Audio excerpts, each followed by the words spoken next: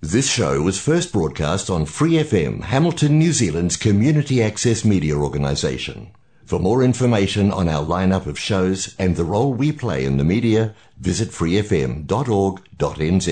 Hi, it's Vanessa from the Fighting Stigma Show on Free FM. Are you a Waikato local? Do you have an idea for a radio show? Do you want to try your hand at being a content creator on Free FM? If so, check out our website on freefm.org.nz or find Free FM on Facebook and get in touch.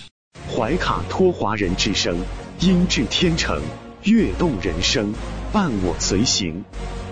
懷卡托華人之聲，音質天成，樂動人生，伴我隨行。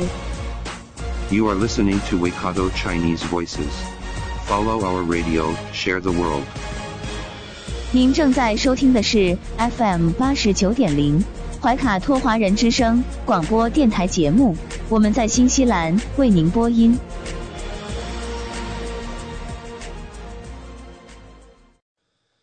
亲爱的听众朋友，大家晚上好，您收听的是我们通过 FM 89.0和中新华媒公众服务号为您并机播出的怀卡托华人之声黄金时段的华语广播电台节目。时间来到了2021年10月4号星期一晚上的7点钟，我是您熟悉的主持人奥斯卡，感谢您的收听和关注。首先带给大家有关今天下午4点最新的疫情发布会，那么奥克兰也将会迎来更多的自由，我们和大家来分享一下。总理杰森达阿德恩在今天下午4点宣布奥克兰继续处于3级的警戒，但是呢，规则会有些许变化。新西兰政府将会分3步逐渐解除奥克兰的疫情限制，包括第一步就是从明晚11点59分起，民众可以在户外进行交际，最多限于2个家庭之间，总数不超过10人。幼儿托管服务将全面开放，民众可外出休闲，例如海边散步或打猎。第二步，零售业可以重新开门营业，但必须遵守佩戴口罩和保持社交距离等规定。游泳池、动物园等公共设施将陆续开放，户外集会人数上限将提高至25名。第三步，餐饮住宿业可以重新开放了，但必须遵循有座、分开和人数上限不超过50的规定。需要与顾客近距离接触的商业活动可以恢复了，比如理发，但需遵守佩戴口罩和保持社交距离等规定。聚会的人数上限将提高至50。关于上面提到的第二步和第三步，政府暂未就何时启动做出决定，但会每周审查。在确保安全的前提下进入下一阶段，工资补贴将会继续提供。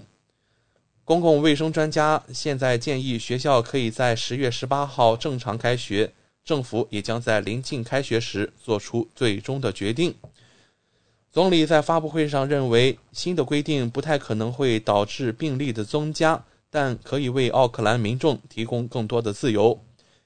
关于清零的策略总理称对新西兰行之有效，然而随着时间的推移和疫苗接种率的提升，政府现在可以采取不同的应对方式了。尽管如此，一旦出现社区病例，政府仍将致力于将其扑灭。在发布会上，总理称新西兰再添一起隔离人员逃离事件，但在刚刚过去的2小时中已经遭到抓获。好了，今晚的黄金时段的播音将由我奥斯卡还有我的搭档小峰、轩轩还有小朱为您共同带来。首先与您见面的依然是由中新时报特约播出的新闻晚班车，将会带来更多您所关心的疫情新闻。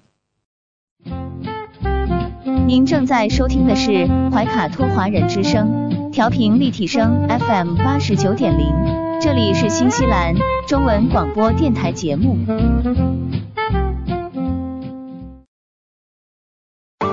上有天堂美景，下有纽华精品，品澳新美味，享时尚生活。纽华特产，生态领先，欢迎进入纽华好物花园，让我们一起种草吧！选全球特产，还看纽华好物。各位怀卡托华人之声中文广播的听众朋友，主播奥斯卡问候大家晚上好，感谢您继续关注我们的节目。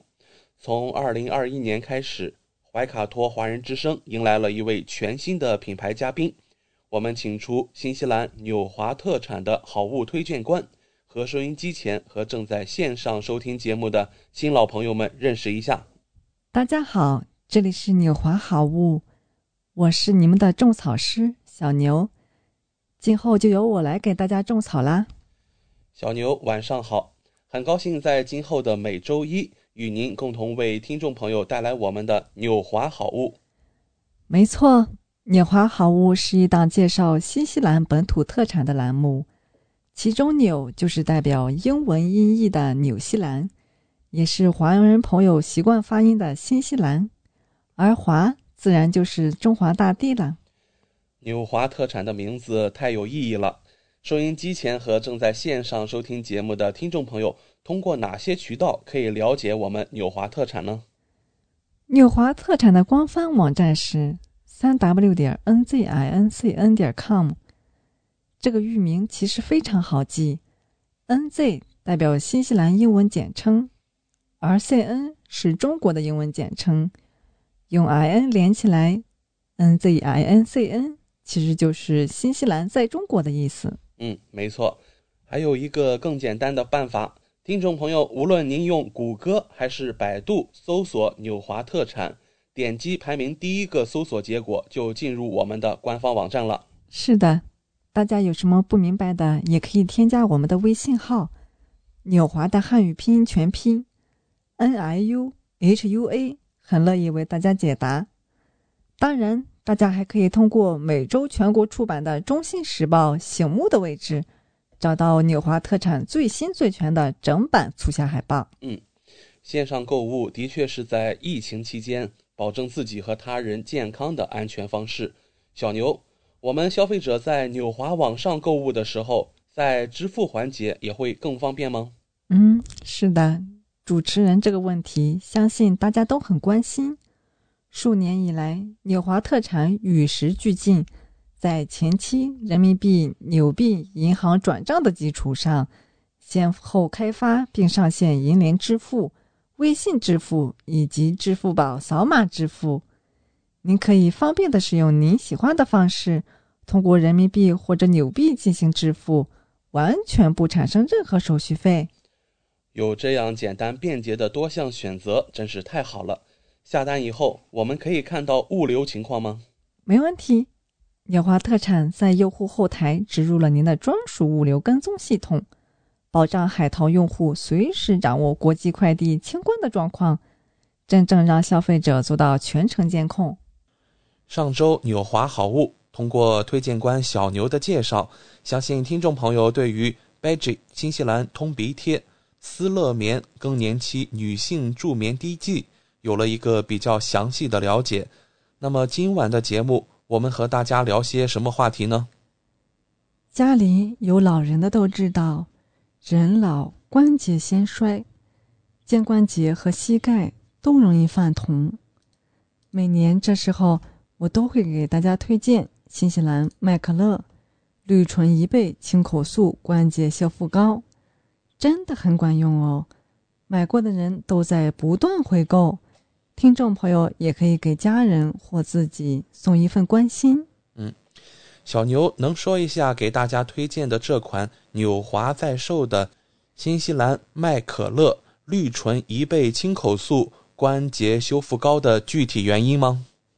因为反复购买的东西才是值得推荐的，它经过我们家自用以及这么多朋友的使用检验，有用口碑好。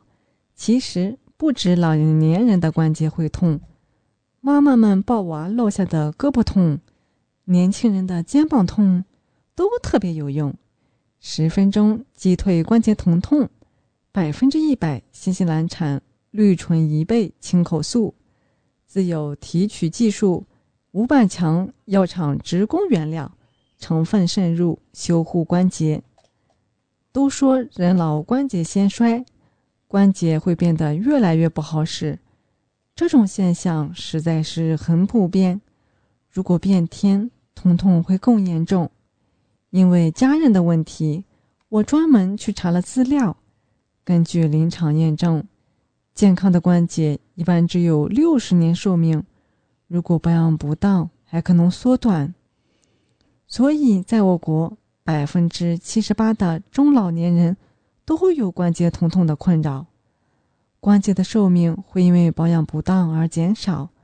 不信你们可以打电话回家问问爸妈，是不是一变天身上就容易这痛那痛，下楼梯时关节还会咔咔作响，有时连伸手碰后背都疼，下蹲后想站起来更是要命的事儿。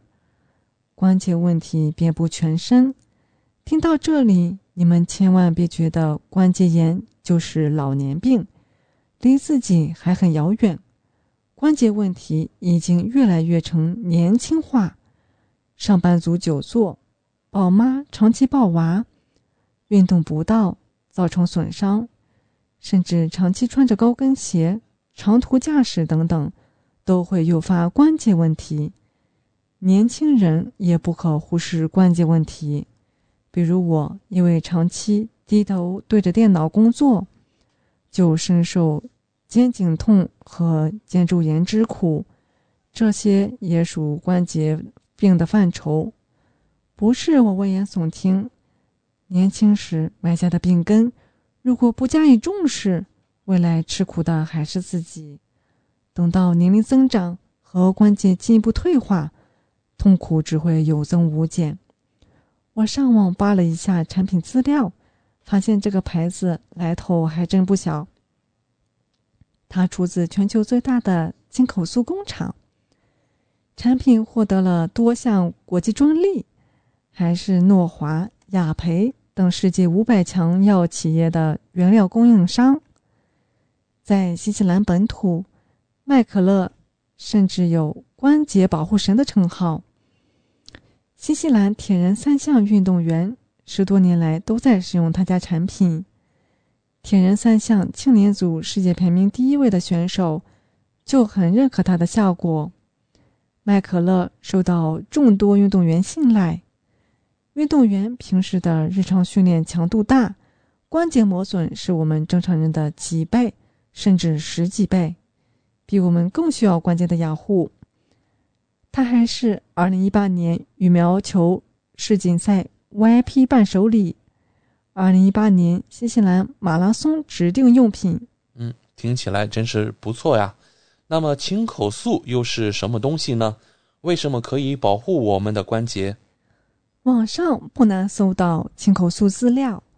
青口素是一种已经被行业认证的有用成分，它有很强的消痛效果，所以发病的关节在涂抹上它之后，睡一晚就能减轻65%的疼痛感。青口素能够促成关节的自我修护，它本身还有提供软组织及关节液所需的粘多糖蛋白、葡萄糖氨基酸及核苷酸，能够同时修护关节康复。听不懂也没关系，总之这些成分可以让关节更好地进行自我修护，提高关节活动能力。和一般的止痛型药膏不同，青口素是可以治标更治本的，提高关节活动能力。另外，青口素也含有自然的消痛因子欧米伽6及填充润滑关节的欧米伽3，促成关节润滑液及软骨再生，以及辅助降三高。我还在美国的一个期刊上找到了2007年的一篇研究文章。实验中将患骨关节炎慢性疼痛的狗狗分成了2组，一组在饮食中添加氯醇一倍提取物，一组未添加。结果发现实验了青口素的狗狗关节疼痛减轻，运动能力也比未添加组明显好转。我婆婆在疼痛的膝盖上抹了之后说凉凉的，很舒服。10分钟左右就开始感受到酸胀感在减少，睡前又抹了一次，第二天起床，原本僵硬的关节就能晃动了。既然这么有用，我也试了一下，没想到我的肩周酸痛、婆婆手腕酸痛通通管用，真的是被大大的圈粉了。推荐给我的朋友说，他家现在也是家庭要想常备，老人家关节疼痛，老公运动拉伤，自己的腰椎毛病都能用得上。关节疼痛、鼠标手、肩周炎、肩周问题等等都管用，抓紧购买吧。10分钟击退关节疼痛，100%新西兰产绿醇1倍清口素，自有提取技术，500强药厂直供原料，充分渗入修护关节。谢谢小牛的介绍。那主持人在这里有一个疑问哈，为什么市面上那么多的关节药膏，小牛偏偏要推荐这一款呢？前面说了，清口素是一种已经被行业验证过的可修护关节问题的成分。那这种成分有多珍贵呢？据我了解，一支清口大约只能提炼30毫升清口油，而再从30毫升清口油中提取出清口素，剂量是微乎其微的。所以目前国际市场上每公斤清口素的成本都在3000美金以上，非常贵。只有新西兰的绿醇1倍才对关节有用，但好的清口素还不是你有钱就能买到的。不同清口里提炼的清口素功效上还会有参差。目前行业公认最好的清口素是由新西兰的绿醇1倍里提取的。绿醇1倍是只有新西兰有的一种品种，外壳为鲜绿色，唇边也是绿色，因而得名。它比世界其他产区的清口培育周期更长，所以个头更大，也只有这种清口里才能提炼出欧米伽3、氨基葡萄糖和硫酸软骨素等这些有助修护关节问题的成分。绿醇铱含有多种活性成分，只有新西兰产的绿醇1倍里提炼出的清口素才能用于关节类药品的生产。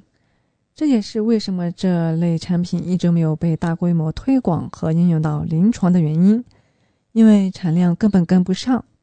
每一瓶麦可乐关节膏都很珍贵，这还不止。即使同在新西兰，不同海域的绿醇1倍品质也大不同。众所周知，马尔堡海峡是新西兰最好的海域，那里日照强度、海水纯度等都是最适合绿醇1倍生长的，所以提取的清口素成分也是其他海域无法比拟的。麦可乐的养殖和工厂都设在马尔堡海峡，因为清口精华的提取只能是新鲜清口，不能冷冻，所以清口经人打捞后需要立即进入位于海域边上的工厂进行低温提炼，才能避免清口素遭到破坏。各环节都需要严苛管控。有了好的原料还不够，麦可乐最厉害的是它的提取技术。获得了国际专利的超临界 CO2 萃取技术，可以将清口素的活性保持在最佳状态，而且分子处理可以小到毫微米级，由于关节处更容易被吸收，严谨监控每一步生产程序。这个技术目前只有他家能达到这个浓度和活性的提取水准。所以前面说了，像是诺华、雅培等世界500强药企需要在自己的产品中添加清口素时，也只能向麦可乐采购。它还是零依赖成分，全家都能用，只需要挤黄豆粒大小的剂量，轻轻涂抹在关节不适处，等10分钟左右完全吸收，疼痛和严重就能得到好转。在推荐前，我有特意上网查了一下国内用户的口碑情况，反馈都不错，才敢放心推荐给听众朋友。有以下这些情况的更需要：家里有老人的，关节容易疼痛的，办公室一族，有肩周炎、鼠标手、腰肌劳损困扰的，还有运动爱好者、拉伤、扭伤、训练磨损的，还有宝妈一族，因为经常抱小孩做家务的。第一次拿到手的时候，我就自己试了一下，挤出来的膏体很好抹开，温温凉凉的，很舒服。一边抹一边轻轻的按，很快就被皮肤吸收了。抹完之后，关节疼痛有明显减轻，工作了一天的肩颈瞬间可以得到舒缓，真的很厉害，质感舒服，吸收的很快。好的，那小牛啊，请教您，使用的时候我们有什么需要注意的吗？因为体温原因，老人刚开始用可能会觉得有些凉，但涂抹之后稍稍按揉或者盖上毯子等保暖，一段时间关节疼痛就能好转。今天推荐的麦可乐绿醇1倍青蒿素关节修复膏加强版，效果更为显著，体型更小巧，便于携带，而且是按压泵设计，没有二次污染，不易渗漏。好啦，快趁着便宜给自己和爸妈都准备一瓶吧。今天就给大家种草到这里啦，希望大家喜欢。感谢纽华好物推荐官小牛的精彩介绍。节目尾声，主持人奥斯卡照例要给大家争取福利了。今天给怀卡托华人之声电台带来哪些听众专属的优惠活动呢？纽华特产一定不让大家失望。最近纽华的新西兰仓还有1件包邮、整单包邮清仓大促活动。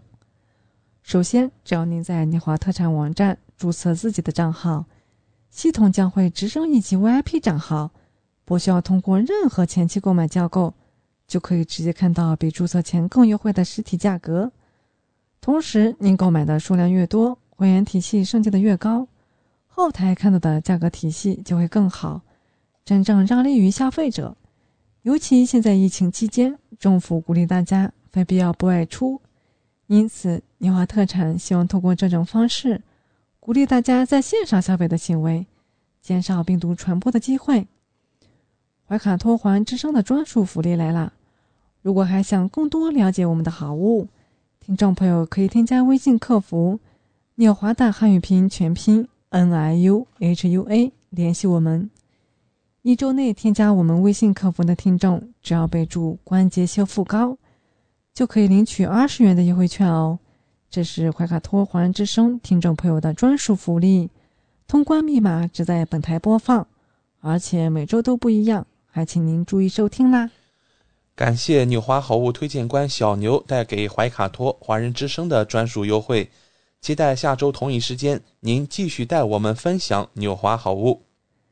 请各位听众别忘了谷歌和百度搜索排名第1的纽华特产，或者可以随时添加我们的微信客服纽华的汉语拼音全拼，就可以看到我推荐的超多好物啦。谢谢大家。谢谢小牛做客怀卡托华人之声。纽华特产立足澳新本地，为世界各地消费者与生产公司之间打造了流畅的沟通渠道，避免不必要的中间商，厂家直接供货，一手货源保证。纽华特产现已具备澳大利亚、新西兰、德国、香港、韩国、泰国、英国7地大型仓储仓库，与知名品牌商联手合作，涵盖1000余种保健、强身、养生等特产品，丰富了海内外客户的选择，成为广大代购和电商首选平台之一。请大家每周一晚7点10分锁定怀卡托华人之声，我们和纽华好物推荐官小牛在这里不见不散。上有天堂美景，下有纽华精品，品澳新美味，享时尚生活。纽华特产，生态领先，欢迎进入纽华好物花园，让我们一起种草吧！选全球特产，还看纽华好物。交流，传承文化，沟通，点亮生活。长白云故乡带给您新西兰留学移民前沿消息，无限易资讯，世界零距离。亲爱的听众朋友，您正在收听的是我们通过 FM 89.0和中新华媒公众服务号并机直播的怀卡托华人之声华语广播电台节目，感谢您的持续关注。我是你们的熟悉的主播奥斯卡。现在啊，来到了新西兰时间10月4号星期一晚上的7点30分，我们即将进入长白云故乡。这是一档聚焦新西兰留学和移民方面话题的专题节目。那从2021年7月份开始啊，我们邀请了新西兰移民局持牌注册的留学移民顾问文晴做客我们电台直播间。那在星期一的晚上7点半呀，就大家关心的留学政策、移民资讯、疑点难点分析等展开话题讨论。好了，我们首先邀请文晴和收音机前以及在参与线上直播的听众朋友打个招呼。你好，奥斯卡。您好，观众朋友们，大家好。非常高兴又和大家见面了。太好了，晚上好，文晴。那么由您主持的这个长白云故乡播出以后啊，我们节目也是获取了大量的关注，很多听众也是发来了不同的问题啊，期待您的解答。那感谢您以专业的角度为我们听众就留学移民相关的问题答疑解惑。那今晚啊，我们依然准备了很多大家关心的问题和您展开讨论。最近新西兰再次登上了热搜，新西兰移民部长克里斯法福伊在上周啊宣布了2021年一次性居留签证政策，为移民和企业提供了确定性。这次的移民大赦犹如一颗春雷在新西兰华人社区炸响，符合条件者欢欣雀跃，擦肩而过者黯然神伤。那么在这里啊，想请教您，我们新西兰做的这次移民大赦需要具备哪些条件呢？好的，谢谢主持人奥斯卡。确实这个大赦政策宣布过来也是有些暗自伤神，有些就感觉自己好幸运啊，千载难逢的一个机会。对，但是我个人感觉移民吧，它是一个途径，它并不是目的。只是说为了自己的人生，就是对向自己的目标更进一步而已。但是它并不是说我们的人生啊目标就此达到了，就此停滞不前了。这个社会最终靠的是脑里的知识还是腰包上的那种物质条件而去，对，还是要看这两种因素的。所以无论怎么着，大家还是需要在努力生活，对，永远向前。这次的简单来说，这个条件就是分两个层次吧。第一个层次就是普世的，就是无论谁都要满足这个条件的。我先讲这个普世的要求。好的。说9月29号这一天要在新西兰，主申请人在哈，并不是说老婆孩子在新西兰，主申请在就行了。第二点就是说，要有一个有效的工作签证。有效的工作签证基本上就涵盖了所有能工作签证，除了配偶类的工签。比如说我拿的是配偶工签，比如说我老婆是一个工作的哈，我拿配偶工签我能不能申请？就这不能了，你只能靠老婆看看够不够这个条件去申请了。这个工签基本上就涵盖了所有，比如说是毕业后那种工签，你读了本科，读了研究生，甚至读了那个diploma， 读了那个什么大专之后拿那个毕业生工签啊，或者是技能工签呢，无论是27小时以下27小时以上都是 OK 的。对，就是长期短缺呀，或者一些受害者啊，家庭暴力啊，人口贩卖啊，这些受害者，或者是工作环境中被迫害的这些寻找保护的这些工作签证都可以。都可以去申请。这是普世条件两个。一个是要在那天要在9月29号要在新西兰，第二点是拿的要有一个有效工签，就配偶工签除外，这是普世。然后呢，就是个性化的要求，就是有3点，只满足其中一个就可以了。这3点中，你只要满足其中一个，你就可以申请了。个性化这3个要求，第一个就是要待满。第一点，从29号往前数，你要待满821天。这数到多前呢？数到2018年的9月29号。你要待满821天。还有就是说你29号那一天，或者是之前曾经来过新西兰，只要满足这个条件就行了。这个没什么技术性要求，只是你待够，人在这儿，在呼吸就行了。个性化之一。对，个性化之二就是说你现在比较清晰明了，你现在的29号到那一天，政策颁布的前一天29号那一天，你拿的是27块钱的工资。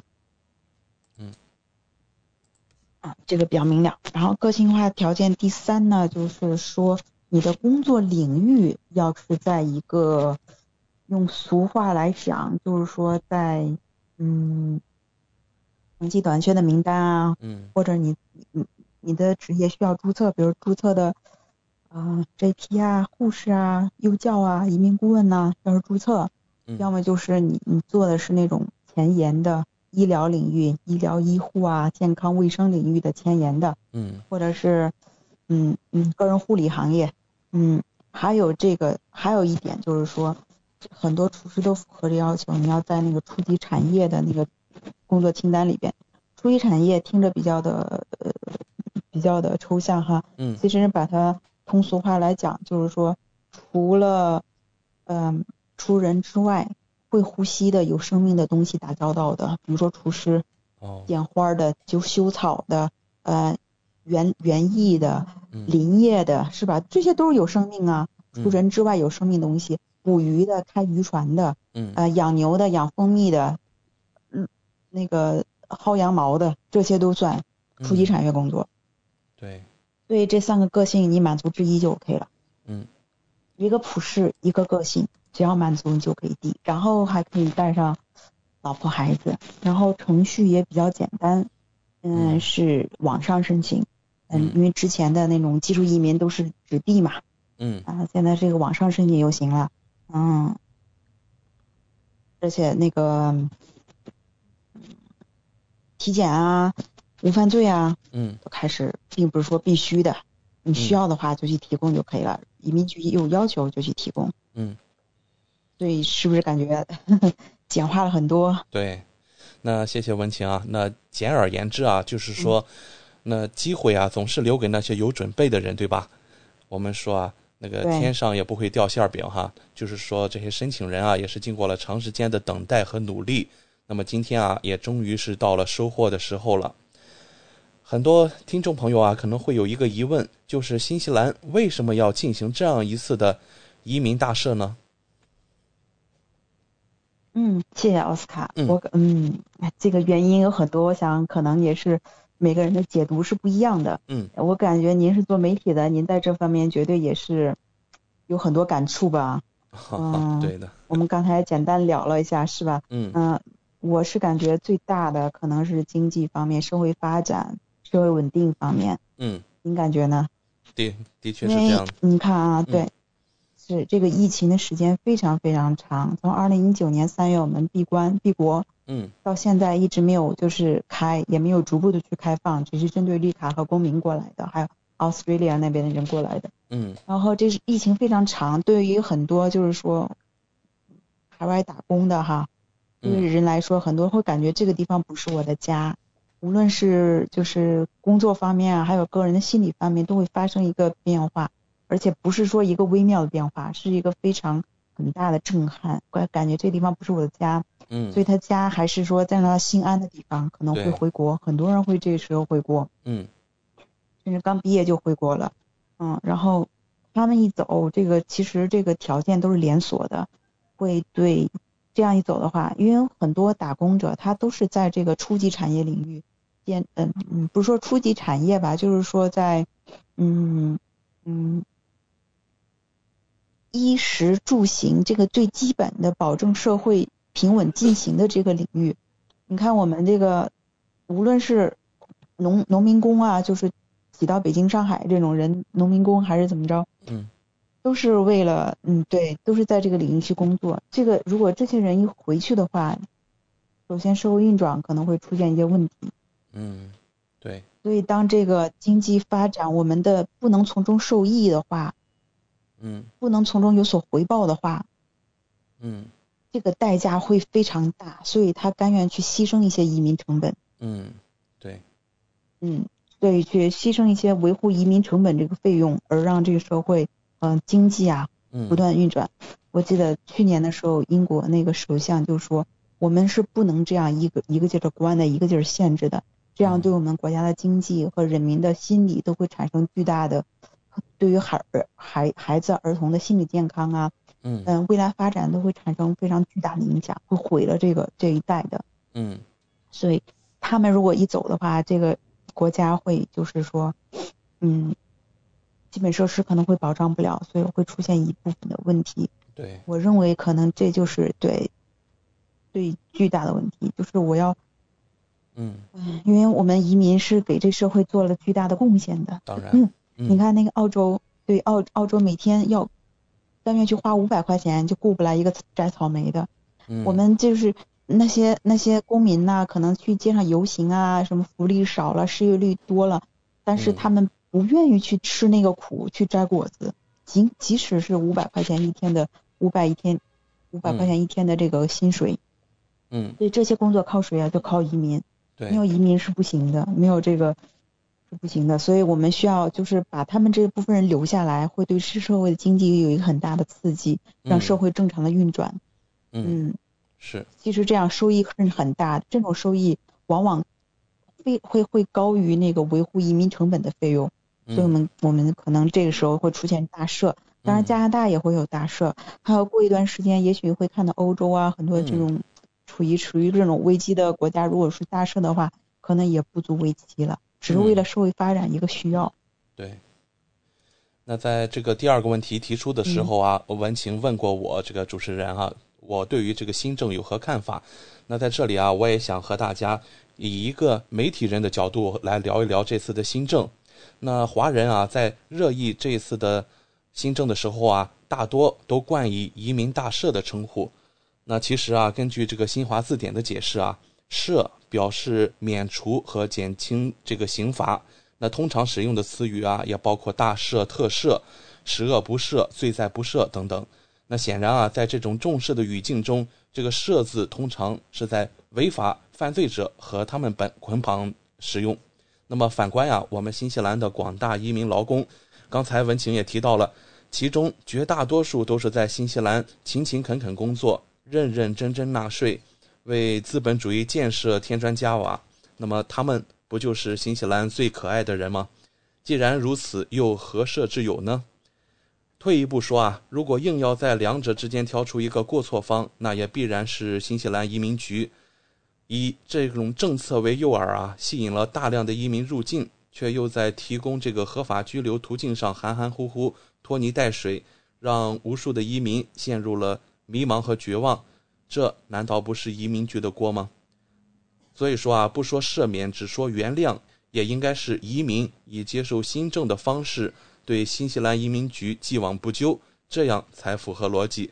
那我不知道我这个观点文晴是否赞成呢？我非常赞同，非常理解，非常对，是的，奥斯卡，因为感觉所以啊，我们就提到这个大赦的时候啊，其实大家心里还是有一些疙瘩哈，因为我们新西兰尤其是华人啊，在这片异国的土地上都付出了比其他种族的人啊，我相信要多出几倍的努力和心血才能站稳脚跟。所以啊，这个大赦的移民大赦这个词啊，所以说我们以后也要打着引号用哈。所以说啊，我们今天在这个节目的尾声啊，也带来第三个问题，想要请教一下这个我们的专业的移民顾问文晴，您认为这次我们说的打引号的移民大赦，它会带来哪些乐观和消极的效果呢？谢谢奥斯卡。乐观的效果，积极方面的您讲了，会对我们确实啊，把我们这部分人稳定军心之后，会给这个社会的添砖加瓦，对，会发挥它的光和热，对社会的运转一定会有积极的作用。是。然后消极因素可能是，也许是，有一部分人哈，可能就是不幸的没有被纳入这个大赦的行列，而且他们同样有时候可能是不小心错过了啊，或者是就是有差那么一点点没有符合上要求，这些人可能会不满，或者是可能会或者对于已经拿到辛辛苦苦从读书工作然后经历各种挫折拿到绿卡的人会感觉这么会不公平，可能会引起一点这种情绪上的情绪上的这种情绪上的那个动荡动摇，然后甚至会产生一些社会不安定。因为对于很多就是黑户逾期滞留的人来说，他们其实也在想着各种办法去打工。他们有的也是感觉这部分人应该既然大赦了，就一起把它囊括进去就 OK 了。真的是这样一个想法，对，这样一个想法其实也是可以理解的。因为你看哈，我接触的很多就是说逾期滞留的，他们甚至不敢去打疫苗。不敢打疫苗的话，当然对社会这个对目前这个 COVID status 来讲，确实会存在一个潜在的因素。而且既然是非法打工嘛，可能会对社会资源啊会有一些是吧？他们也是同时也是在为这个社会积极的做着一些贡献。既然都大赦那么多了，也不差这几万人啊。是有些人可能会这么想，对，为了社会更稳定嘛，为了社会更好的发挥它的光和热，何必呢，是吧？然后呢，就是还有一点，我认为就是说对于将来的申请人来说，因为这一下十几万人，16万5，对于将来未来这2-3年来讲，因为这个部长就在那个新闻发布会上就是明确有说明，以下这3到5年会有个 rebalance， 会 tail off，他就是说这个一定会平衡啊。我这次一下批那么多，以下的3到5年一定是可能会移民这数量，我说卡可能会更高一点啊。移民数量会减少，因为还是要有一个平衡的一个过程，可能会对后来的申请者会有所影响。既然这样的话，可能很多人就不会把我们新西兰作为一个移民的一个目的地啦。可能会对我们的积极的正向的发展会有一部分的消极影响。对，的确是。那我们也不能忘记啊，在9月份的时候，新西兰奥克兰也曾经发生过一次恐怖袭击哈，在康当超市里。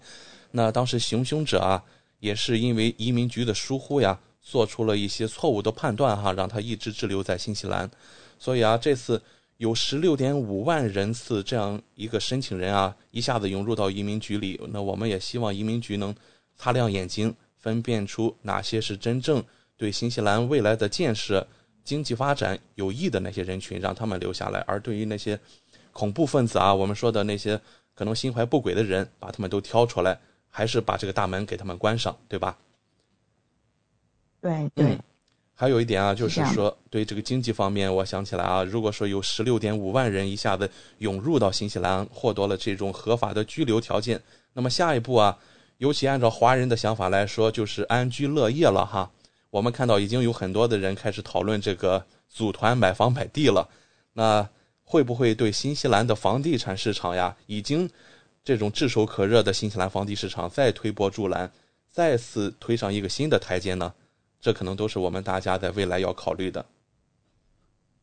对，一定会有所影响的，因为从衣食住行满足之后，大家一定会有更高方面的要求，是一个多米诺骨牌的一种连锁的反应。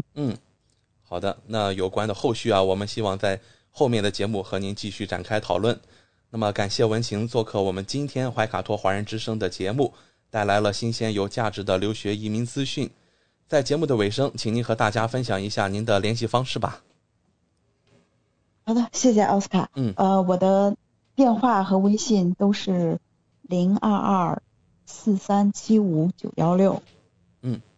好的，那我们下一次节目在空中电波继续和您相见。好的，谢谢奥斯卡，谢谢听众朋友们。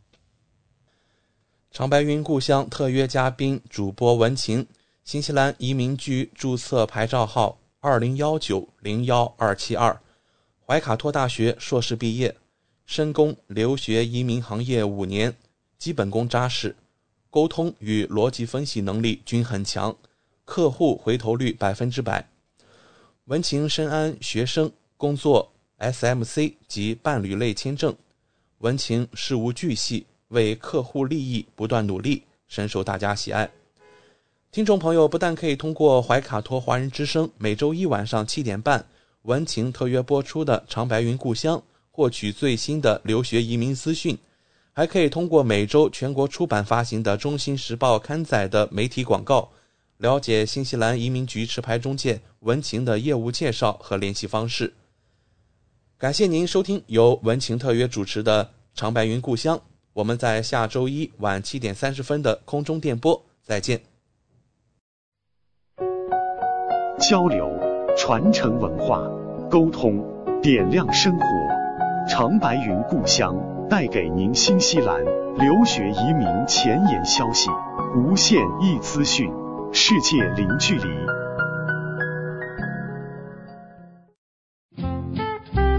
您正在收听的是怀卡托华人之声，调频立体声 FM 89.0，这里是新西兰中文广播电台节目。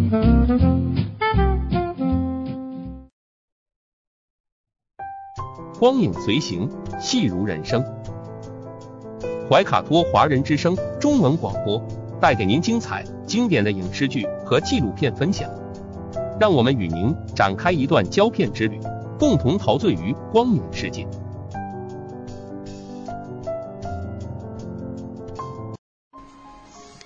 亲爱的听众朋友们，怀卡托华人之声一直陪伴您，我是萱萱。光影随行，戏如人生，没错啊，我们又见面了。分享精彩的影视作品，无论是电影、电视剧还是优秀的纪录片，都会陆陆续续的来装点您的生活。今天非常应景的我们来聊一聊国庆节的档期吧。今天的国庆档真的是太热闹了，随着秋风的洗礼，逐渐下降的温度，国庆的小长假真是提上了日程，有没有？不要就是一说起国庆节除了人山人海的景区最热闹的呢，恐怕就是电影院。如此一来呢，各大影片也是蓄势待发，今年的国庆档自然也不例外近几年的国庆档不得不同时的被忽略，就是我和我的这个系列从我和我的祖国去年是我和我的家乡，那今年呢是我和我的父辈，是吧？那我和我的祖国呢上映就是太夺目了力压其他所有同档期的影片，而且它的是还原度特别高，非常的精准，每一帧的画面都能够牵动着亿万人民的心。那去年我和我的家乡呢也继续延续了这个口碑，票房也是不低。今年我和我的父辈是全新的阵容，再一次勾起了观众们的观影的想法要聊起我和我的父辈这部电影一个是吴京，一个沈腾还有一个呢是章子怡吴京的这个不用多说战狼系列也可以说是他的这个招牌他的演技还有导演这个都是有目共睹的。沈腾今年呢或者说这几年吧，票房的号召力呢也不错但是作为导演沈导演还是一个新人这一次出手呢就是一个大作品我们真的很期待到时候呈现出来是什么样子。虽说这个我和我的父辈阵容够强大，但是吴京这个领衔的另外一部作品也是不容忽视的，在前几期的节目当中我们也是力推过，就是长津湖，对，国庆档期的另外一部吴京在电影界的地位现在是越来越稳，也越来越高。你看这部长津湖里我们介绍了还有另外一位小咖，还叫大咖，易烊千玺这次吴京和易烊千玺的合作呢，在长津湖中，他们一个是万里，一个是千里，演的是兄弟。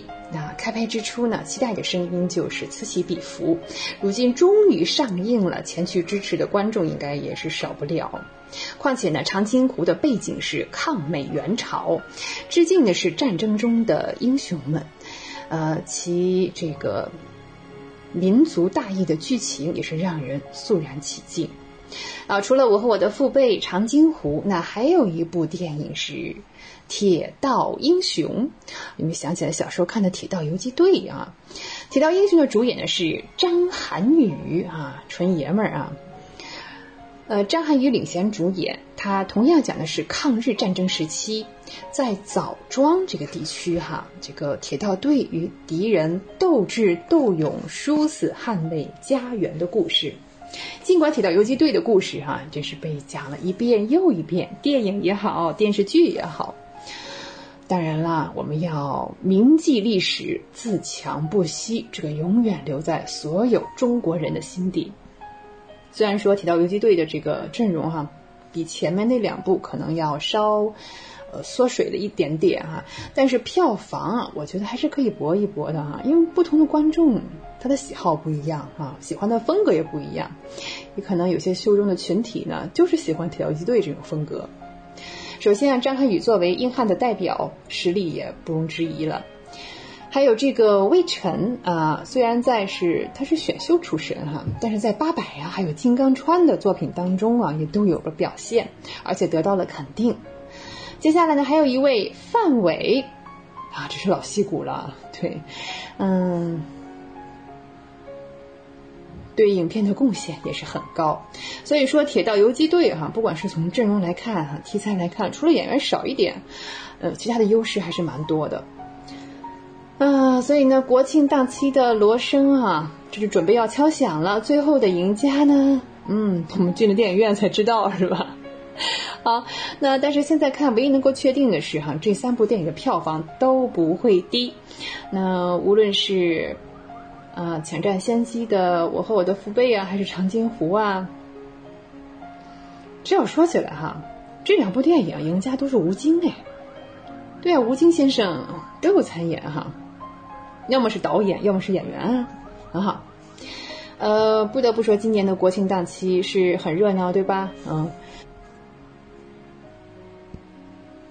好，我们将视线转向欧洲。在今年的9月6号，法国当代演艺巨星贝尔蒙多去世了，享年88岁。贝尔蒙多以扮演具有独特魅力的反英雄人物而著称，在法国影坛与阿兰·德龙共享齐名。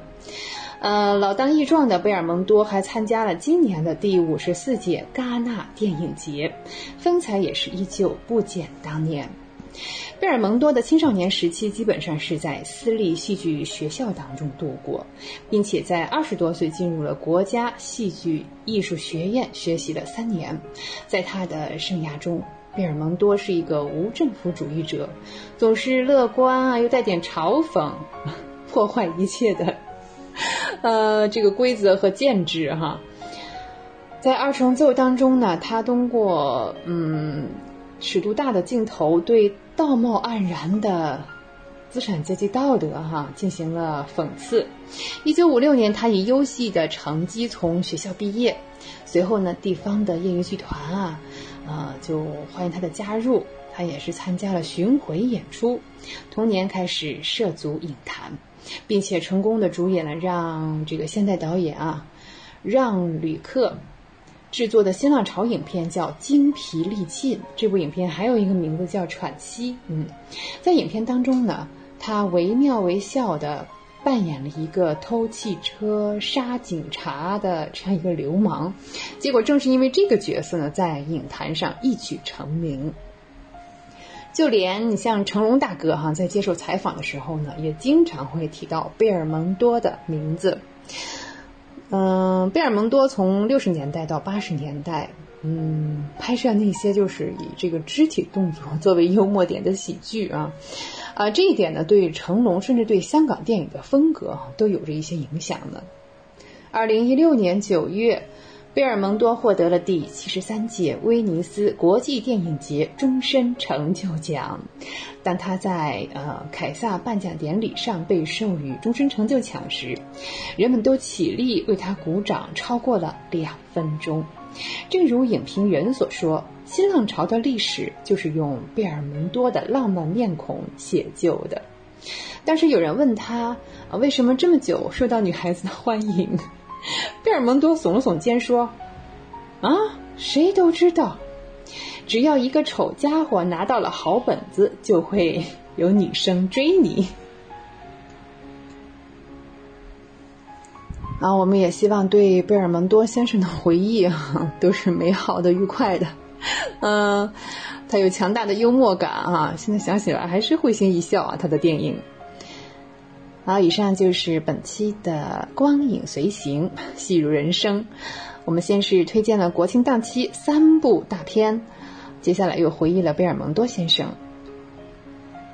我是轩轩，非常感谢你的时间，下期节目我们再会，也欢迎您继续收听怀卡托华人之声的其他栏目，再见。知音、知心、知天下，同行、同心、同精彩。怀卡托华人之声美文分享栏目《心情物语》，用耳朵倾听你我的快乐，用心灵关注世界的宽广。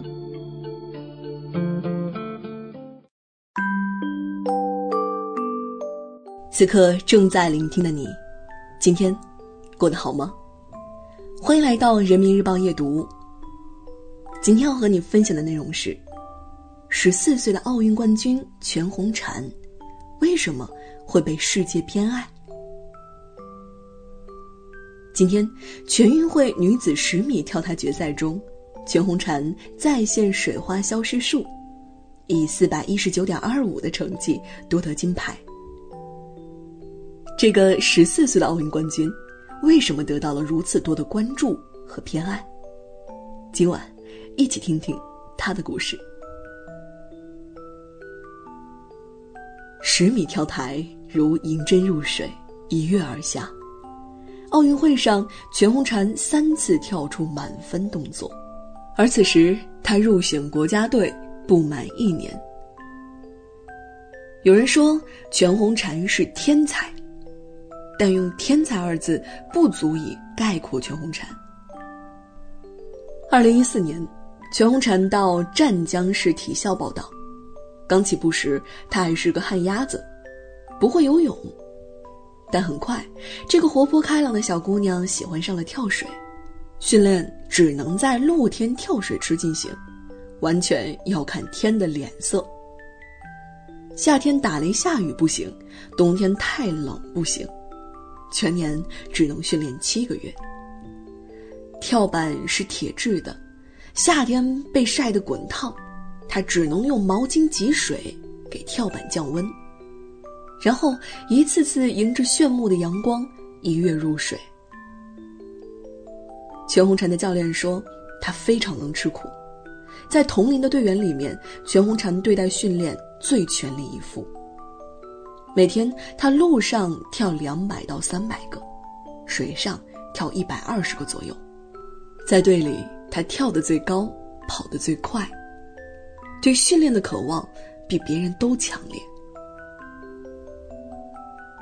全红婵说，遇到的最大困难就是学207C 向后翻腾3周半抱膝，花费了1年0几个星期的时间。他承认自己哭过，但次数不多。我不是爱哭包，学新动作时也挺怕的，但我太喜欢跳水了，鼓励自己坚持。我想拿冠军，像大哥哥大姐姐那样。哪有什么一战成名，其实都是百炼成钢。天才都是汗水浇灌出来的，天赋或许可以决定起点，但唯有坚持和努力才能达到终点。全红婵红遍全国乃至世界，不仅仅在于她令人惊叹的跳水技术，更是因为她的率真烂漫。夺冠后怎么庆祝？吃点好的，辣条。你觉得自己性格怎样？性格是谁？夺冠后被教练举高高，感觉有点疼。撇开奥运冠军的光环，全红婵喜欢的、想做的和任何一个14岁的孩子一样。一包5毛钱的辣条，一局发挥出色的游戏，是全红婵简单的小确幸。妈妈说，全红婵曾经的梦想是开一间小卖部，这样能有零食吃。可小小的她已然有了大人的模样，心里装着家。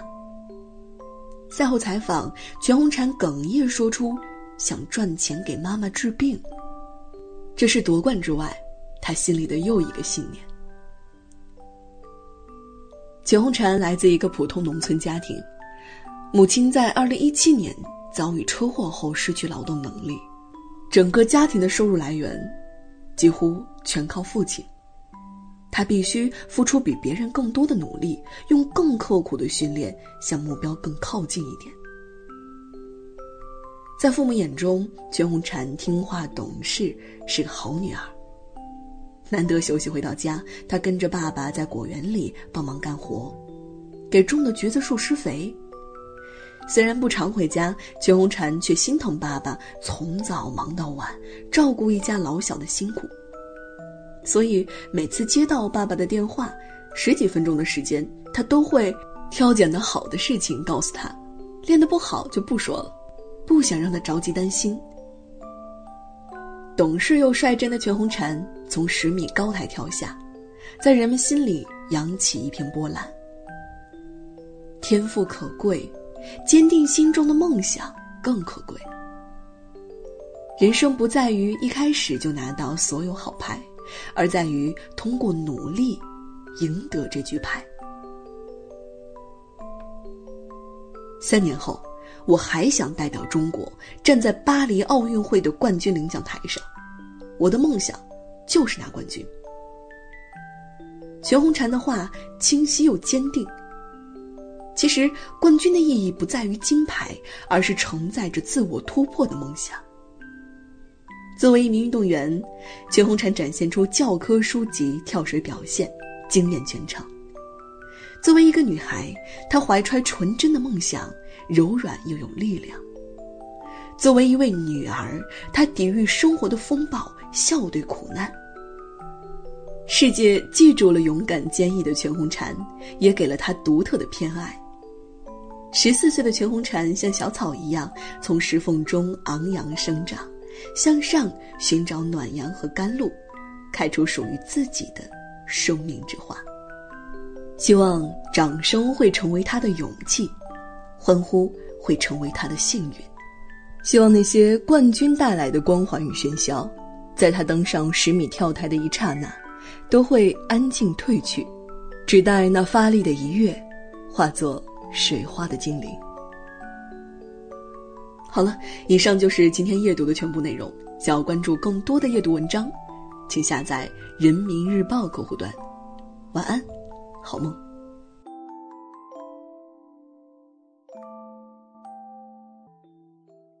怀卡托华人之声，音质天成，悦动人生，伴我随行。懷卡托華人之聲，音質天成，樂動人生，伴我隨行。You are listening to Waikato Chinese Voices. Follow our radio, share the world.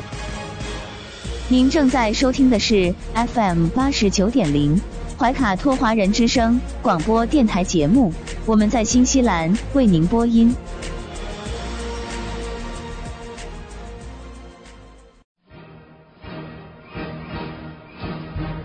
观点改变生活，动态触手可得。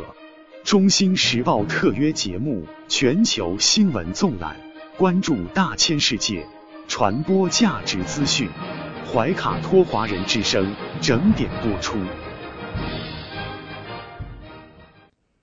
家事、国事、天下事，事事关心。这里聚焦了社会的点点滴滴，最新最快的国内外政治经济动态，尽在每周一8点的全球新闻纵览。今晚直播间为您播报的主持人是小峰和奥斯卡。首先我们来关注中国大陆新闻。10月3日，全国铁路加开旅客列车640列，预计发送旅客1050万人次。水利部消息，3日起至8日，黄河中游、汉江上游、海河南系可能再次出现洪水过重，防汛形势依然严峻。农业农村部消息，丰收在望，全国秋粮收获已过2成，面积增加，长势较好。甘肃武威首次通过中欧班列进口小麦，为粮食常态进口奠定基础。厦门港再迎丝路海运巨轮地中海安布拉号。由中铁15局集团承建的乌江铁路梧桐草子至北三台站区间顺利完成换侧拨接线路整修施工。听波巷、观澜路、演武厅巷，带有浓厚运河文化风味的北京城市副中心，362个地名日前对社会进行公示。留住地域文化，留住乡愁，是此次编制地名体系规划的重要任务之一。5年内，北京将实现义务教育就近入学率保持在99%以上。北京地铁318座车站实现 AED 设备全覆盖。上海国庆假期，中共1大纪念馆迎观展热潮。上海野生动物园大熊猫集体过生日。民众走进南京车展，上香车过假期，乐享生活。湖北一峡谷上千游客滞留，深夜排队等游船出山，景区建议错峰出行。河南生猪产能恢复趋近正常水平。河南洛阳3只华南虎宝宝与游客见面。前3季度江电外送935亿度，规模创历史新高。14·5期间，新疆将投资4000亿元完善公路交通网。新疆富蕴县可可托海航空飞行营地举行首飞仪式。带来一组经济新闻。全国14个特大城市房价均过万，杭州最高，长沙买房最轻松。重庆陆海新通道前3季度开行，铁海联运班列1493列，同比增长77%，运输货值达98亿元人民币。收购价10.5元，新疆兵团高纬度植棉区交售忙。达到优质棉花标准的棉农，每交数1公斤棉花，额外还能得到相应补贴。11国庆假期已进入第3天，出行价格开始跳水。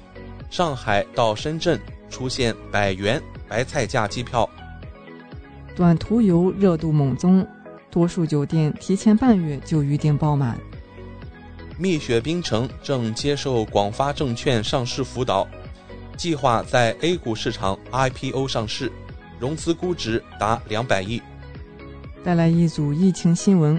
国家卫健委3日通报，2日31省市新增确诊病例28例，其中境外输入病例26例，本土病例2例，包括黑龙江1例，在哈尔滨市；福建1例，在厦门市。新疆霍尔果斯新增2例无症状感染者，目前已转运至霍尔果斯定点医院进行隔离医学观察。伊宁临时封控，游客暂无法离开。厦门新增确诊病例1例，新一轮全员核酸检测展开。福建厦门市思明区部分区域解除封控管控。31省份累计报告接种新冠病毒疫苗22亿1296.1万剂次。钟南山表示，新冠爆发到现在，中国走的路是对的。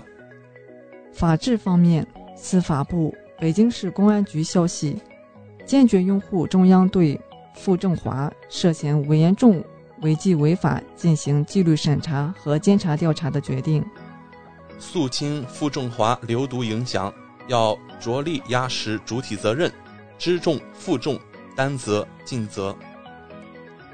中国石油股份公司原副总裁凌霄主动投案接受审查调查。军事方面，舰载机飞行教官表示，中国已初步具备舰载战斗机飞行员昼夜间全时域培训能力。第13届中国航展最后一天，空军81分型表演队再现精彩表演，6架歼十在航展上空画出超大彩虹圈。第13届中国航展闭幕，飞出空军新高度。中国第25批赴刚果金维和部队全部抵达任务区。荣耀700名中国维和官兵获联合国和平荣誉勋章。带来一组文体新闻，讲述钟南山故事。话剧《呼吸》广州大剧院首演。国庆假期，四川文旅市场火热，纳入统计的702家 A 级旅游景区共接待游客420.53万人次，门票收入5925.91万元。80小时46分35秒，北航学子破无人机续航时间世界纪录。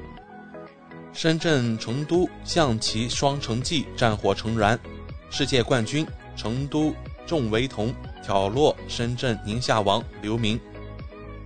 2021年苏迪曼杯世界羽毛球混合团体锦标赛决赛在芬兰万塔结束，中国队大比分3-1战胜日本队获得冠军，中国队第12次夺得苏迪曼杯。中国乒乓球运动员许昕当选亚乒联盟副主席，至今已获得20个世界冠军。港澳台方面，我们首先来看港澳新闻。香港特区政府官员国庆期间落区与基层市民交流，一起包水饺、话家常。香港民建联牵头成立告别躺房行动。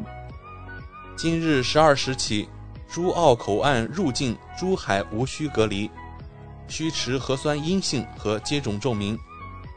澳门青年全国巡演，苦尽甘来，感恩父辈，致敬祖国。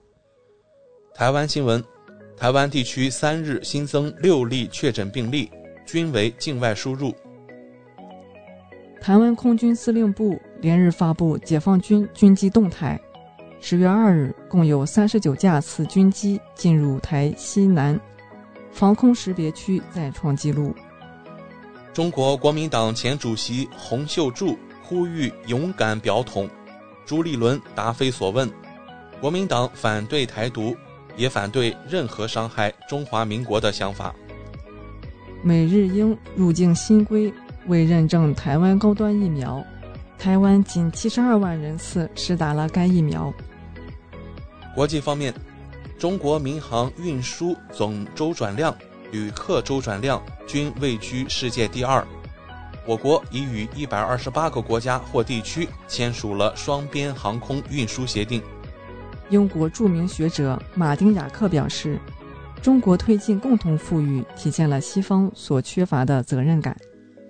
截止北京时间2021年10月3日21时21分，美国约翰斯霍普金斯大学统计数据显示，全球累计确诊234726358例，其中死亡4799416例。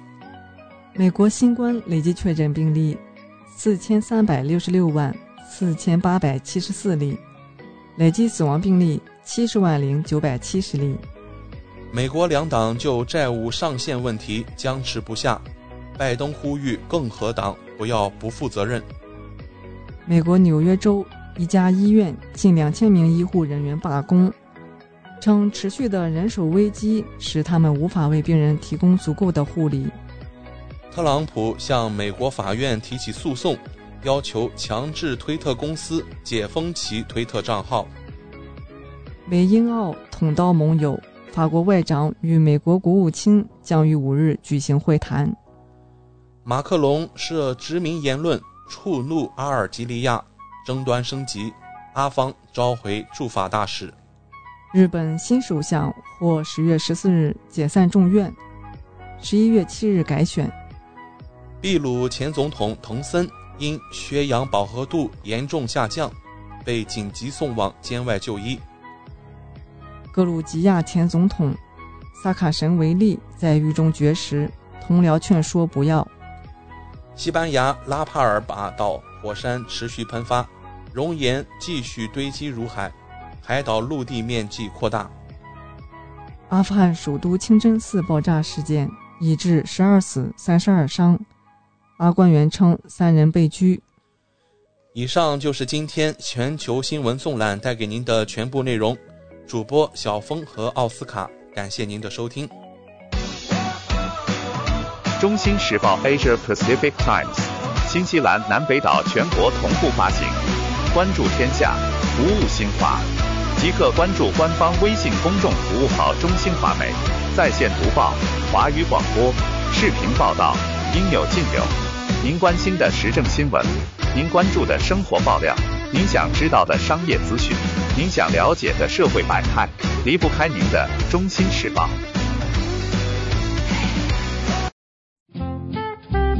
您正在收听的是怀卡托华人之声，调频立体声 FM 89.0，这里是新西兰中文广播电台节目。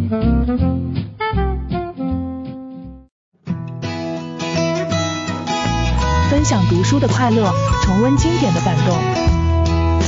怀卡托华人之声今天读书，甄选全球文坛精品，和您一起读好书，好读书，共品文化大餐。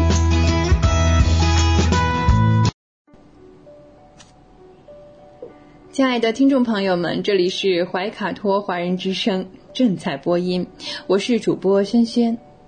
又到了今天读书这个小栏目的时间，每期与您分享值得阅读的好书好文，平淡质朴，娓娓道来，让大家在繁忙的工作生活之余来一点文化加餐。好，今天呢，我们要来跟听众朋友们一起分享一篇1951年的社论。1951年的3月27日，人民日报发表了一篇专题社论，叫做粉碎美帝国主义的间谍破获活动。这也是人民日报首次以社论的方式披露了这样一个间谍大案。美国的情报机构在天津的情报组劳伦斯小组全线崩溃，21名美国间谍被公安人员呢全部抓获。在1949年的1月15日，天津人民呢迎来了解放。随着胜利的到来，大批的间谍特务呢也随之呢潜伏起来，其中就包括了这个劳伦斯小组。天津解放还不到1周这个美国的劳伦斯小组的间谍当中呢，有中国籍的间谍叫顾宗范，就迫不及待地开始投入工作。果然是汉奸不生年年有四处搜集情报，并且通过电台向自己的美国主子汇报工作。到了2月初顾宗范的上线杰克森从上海发来电令，然后呢又指令顾宗范与劳伦斯小组的另一名美国特工李普德取得联系。很快呢，这两位呢在天津的威廉路，也就是今天的解放南路一家酒馆里呢就接上头了。好，至此之后呢，顾宗范就开始为他的上线杰克森和李普德之前进行联络，成为了一个联络人。不但是定期的为李普德收发电报而且呢两个人呢秘密约定每周3的下午5点要在天津的一家西餐厅接头一次进行情报的对接。李普德每次对接呢会开一辆绿色的福特牌轿车，车牌号是303。到了1949年的5月，上海解放了，美国情报机构在上海的间谍组织呢随之土崩瓦解。顾宗范的上线杰克森等美国间谍也纷纷逃向了国外，在香港、日本等地方活动。这样一来呢，潜伏在天津的劳伦斯小组就失去了和杰克森的联系。为了和上敌取得联系，身在天津的李普德呢就开始公开的以电报的形式与远在香港和东京的杰克森进行联络，真是好大的胆子。并且告诉杰克森呢，天津劳伦斯小组的工作情况很好，当然这一切都是用暗语来进行的。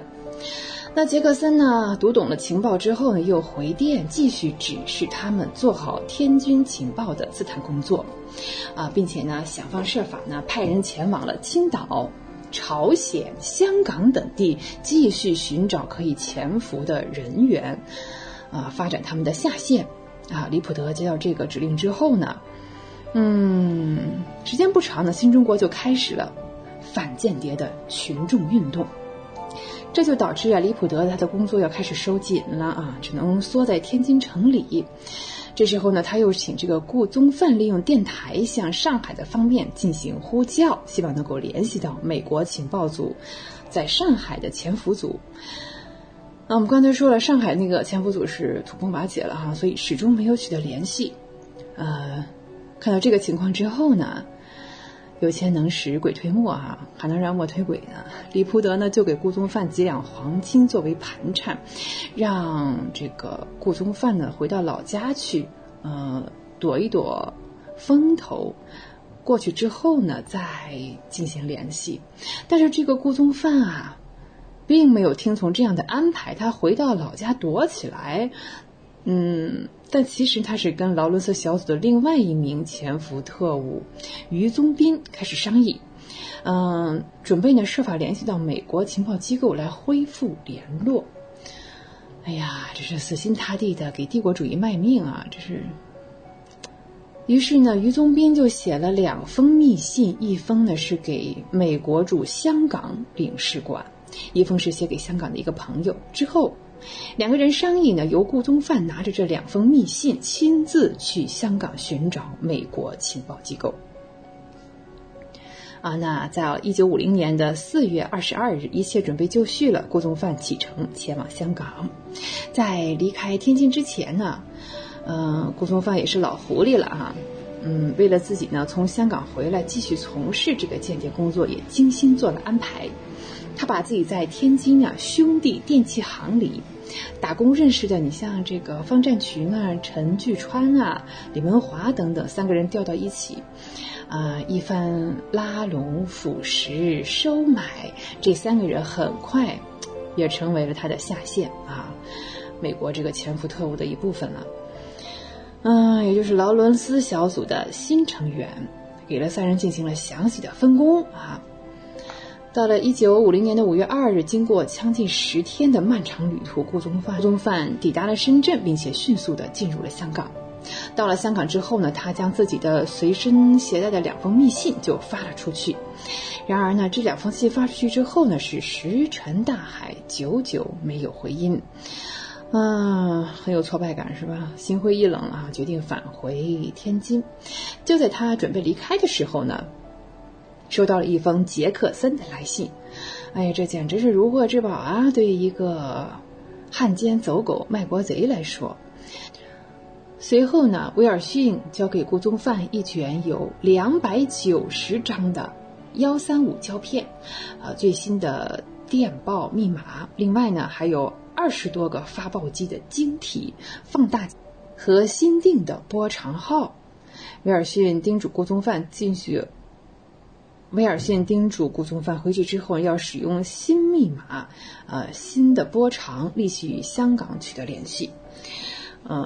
当然了，这钱也不能少给在当时也是不少给了4000港币和200美元作为奖励并且告诉顾宗范天津的特务经费马上就会汇到天津。顾宗范从香港回到了内地，但是他没有马上回天津，而是先去了北京把他的携带的东西藏在了自己的一个女朋友的家里。短暂的相聚之后，他又回到了天津，将剩余的一部分东西交给了于宗斌你看前前后后都留一手是吧？按照威尔逊的指示呢，把电台架设起来，与香港取得了联系。就在他们急切的频繁的与香港联系的时候呢，天津公安局的侦查人员的视线就开始紧紧地盯上了他们。公安侦查人员在海量的侦破线索当中，发现了与顾宗范有关的几处可疑的线索。一个是李文华将黑色的体包交给了顾宗范之后，从那以后顾家的灯泡就连续的亮了好几个通宵那第2条就是在这个电器行当中呢，这3个人说他们是一个小组是吧，就频繁的出现在顾宗范的家中出出入入呢，神色看上去呢有些慌张还神秘。这样一来呢，公安人员呢就开始盯梢。这时候就发现呢，第3条线索，顾宗德的老婆就是工作犯的嫂子提这个大提包，神色慌张的从家里跑了出来。这个时候呢，他们就上前检查，果然从他的提包里就查获了一部发报机的电源。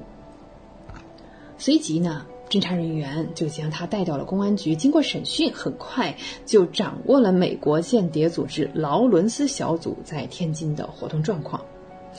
之后呢，天津市的副省长、公安局长许建国在一众的部署之下呢，公安人员兵分3路，并采取行动，将这帮特务一网打尽。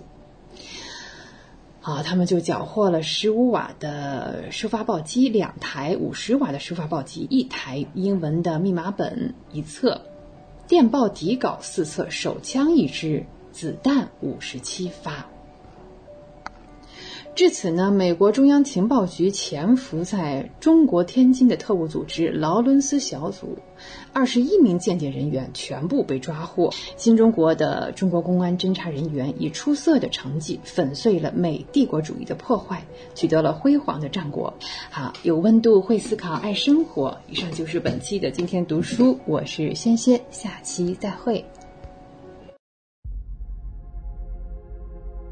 地球是我们既神秘又熟悉的家园，走过了40多亿年的奇妙旅程。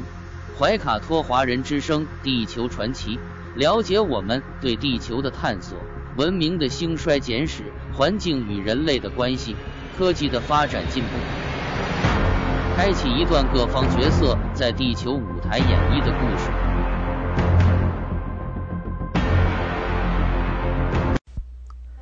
亲爱的听众朋友，大家好。新西兰周一的晚上，感谢您继续守候怀卡托华人之声，我是主持人小朱。今天地球传奇节目里，我们要和听众朋友们一起来分享这个星期即将迎来的几个主要纪念日，它们分别是今天的世界动物日，10月8日的中国全国高血压日，以及本周五24节气寒露，还有周末的2个节日，10月9日的世界邮政日和10月10日的世界精神卫生日。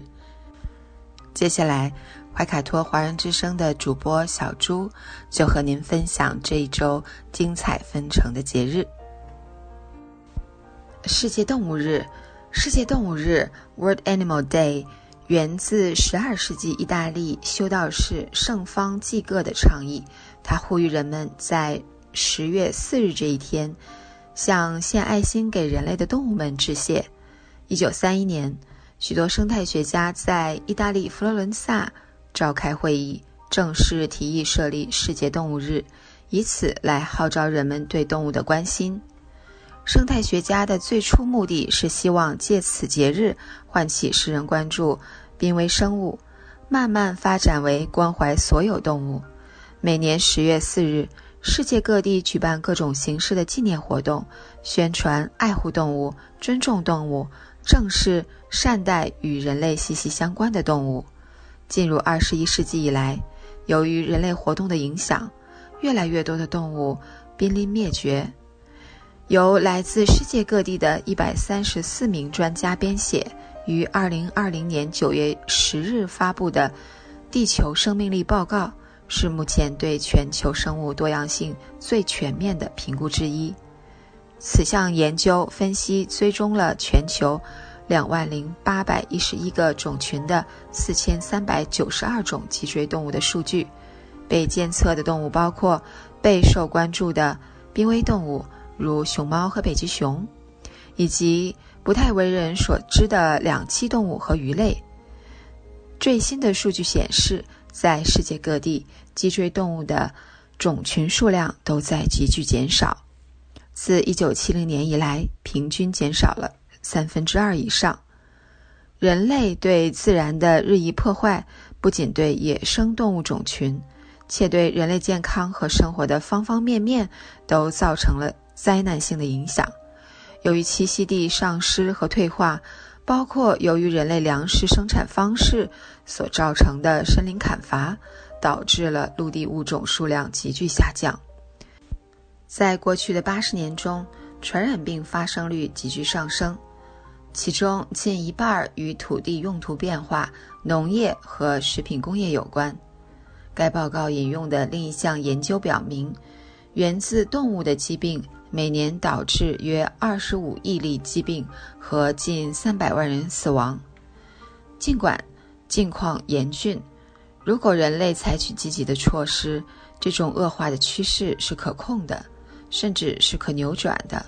环境保护、环境重建、动物保护、动物种群数量恢复等工作是可以控制甚至扭转恶化趋势的。比如我们中国的退耕还林工程、沙漠植树工程、长江禁渔等做法就是很好的例子。人类是生存在这个地球上的生命物种之一，我们在爱惜自我同类的同时，也应当尊重其他生命，关爱动物和它们的生存环境，向更多人陈述利害关系，让大家加入到保护动物的行动中来。中国全国高血压日自1998年起，每年的10月8日被定为中国全国高血压日，旨在提高人民群众对高血压危害健康严重性的认识，引起各级政府部门和社会各界对高血压的重视，动员全社会参与高血压防治、普及及高血压防治知识，增强人民群众自我保健意识。在中国已经有超过 2.7 亿的高血压患者，平均每4个成年人中就会有1个人患有高血压，所以高血压的发病率是非常高的。然而这样一个常见病，它的诊断率低、治疗率低、控制率低，致残率和死亡率却很高。造成这样的结果，是因为大家对其重视不够，仍存在很多认识误区。高血压是一种以全身动脉血压高于正常为特征的临床综合症，可伴有心、脑、肾、血管等器官的损害。春秋季节，气温降低且忽冷忽热，这样的天气容易引起血压波动，因此高血压患者应当适当调整生活方式，实时监测，按需复查。那么高血压患者春秋季应该如何养生呢？高血压患者要结合自身特点，以清补为主，选择一些既有丰富营养又有降压作用的食物，如山药、莲子、银耳、芹菜、燕麦、百合等，有助于增强人的体质。肉类则适当多吃鱼虾等水产品以及鸡鸭等禽类，白肉为主，少吃猪牛羊红肉。高血压患者通常比较肥胖，必须吃低热量食物，每天主食150到250克，动物性蛋白和植物性蛋白各占 50%， 食用油要使用含维生素 E 和亚麻酸的素油，不吃甜食，避免过食油腻。饮食中可以适当多选用高蛋白、低脂肪的鱼虾类、禽类和大豆类制品，其中的不饱和脂肪酸和大豆磷脂有利于兼顾养生和降压。此外，春秋季节天气干燥，早晚温差大，早晨的温度较低，此时血管收缩会使血压升高，所以早晨有些病人会感到头晕。秋季需要及时调整服药时间，并根据医生的指令进行药量的调整。冬去春来，新西兰天气开始变得适合进行体育锻炼，但高血压患者在选择运动时需要注意，避免剧烈的运动，如跑步、登山等。这些运动由于强度较大，容易使血压骤然升高，易引发脑出血。建议患者选择散步、慢跑、打太极等比较温和的运动，对调节血压也有帮助。寒露，寒露时节人人忙，种麦、摘花、打豆场。随着北半球清风劲吹，寒露到了。这是个表示气候变化的节气，也是人们忙着收获的时候。寒露节气的许多习俗与重阳节比较相似，如赏菊、登高等。比起夏天的生机勃勃，深秋多少显得有些萧瑟，但人们登高望远去观赏秋色，也代表着一种热爱大自然、积极向上的生活态度。寒露是24节气中的第17个节气，也是秋季的第5个节气，一般在每年公历10月7日至9日交节。月令72候集解说：9月节，露气寒冷，将凝结也。意思是寒露的气温比白露时更低，地面的晨露冷到快要凝结了。寒露是深秋的节令，反映了气候变化。和白露比起来，它的名字里也有一个露字，但白露意味着从炎热向凉爽过渡，寒露则是凉爽向寒冷的转折。俗话说，白露身不露，寒露脚不露。寒露节气到来后，昼渐短，夜渐长，寒气渐生，尤其在早晨或者晚上，人们往往会略微感到一丝寒意，空气也变得比较干燥。寒露节气的习俗不太多，北半球秋深了，中国国内倒正是吃螃蟹的时候。9月团旗，10月间，寒露正是吃母蟹的最佳季节，但螃蟹不宜多吃。有的地方则有喝寒露茶的习惯，据说寒露茶具有一种独特甘醇的清香味道，颇受老茶客们的喜爱。寒露时天气由凉爽转向寒冷，这时人们应注意防秋燥，于是民间也有寒露吃芝麻的习俗。还有谚语说，芝麻绿豆糕，吃了不长包。也有文章称，在寒露这一天，古人有时还要取井中的水，用来浸造滋补五脏的丸药或药酒。值得注意的是，农历9月又被称为菊月，此时国内的菊花基本已经普遍开放，所以登高赏菊成为寒露节令的一大雅事。过去在人们的认知中，寒露到来后，在自然界里阴阳之气开始转变，阳气渐退，阴气渐生，所以人们的生活习惯也要做出一些调整，适应天气变化。比如有一种关于养生的说法是春夏养阳，秋冬养阴。秋天天气干燥，在饮食和日常生活中，人们在注意饮食平衡的基础上，应养阴防燥，润肺益胃。此时可以少吃一些辛辣刺激、熏烤等食物，宜适当吃些银耳、萝卜、番茄、莲藕、百合等具有益胃生津功效的食物。蔬菜则可吃胡萝卜、冬瓜或海带、紫菜等。一场秋雨一场寒，要提醒我们国内的亲朋好友，随着天气转凉，逐渐增添衣服，但添衣不要太多太快，而且秋季腹泻多发，要防止暴饮暴食，特别注意腹部保暖。世界邮政日，世界邮政日是万国邮政联盟的世界性邮政纪念日。全世界在每年的10月9日，也就是万国邮政联盟于1874年在瑞士首都伯尔尼成立的那一天，庆祝世界邮政日。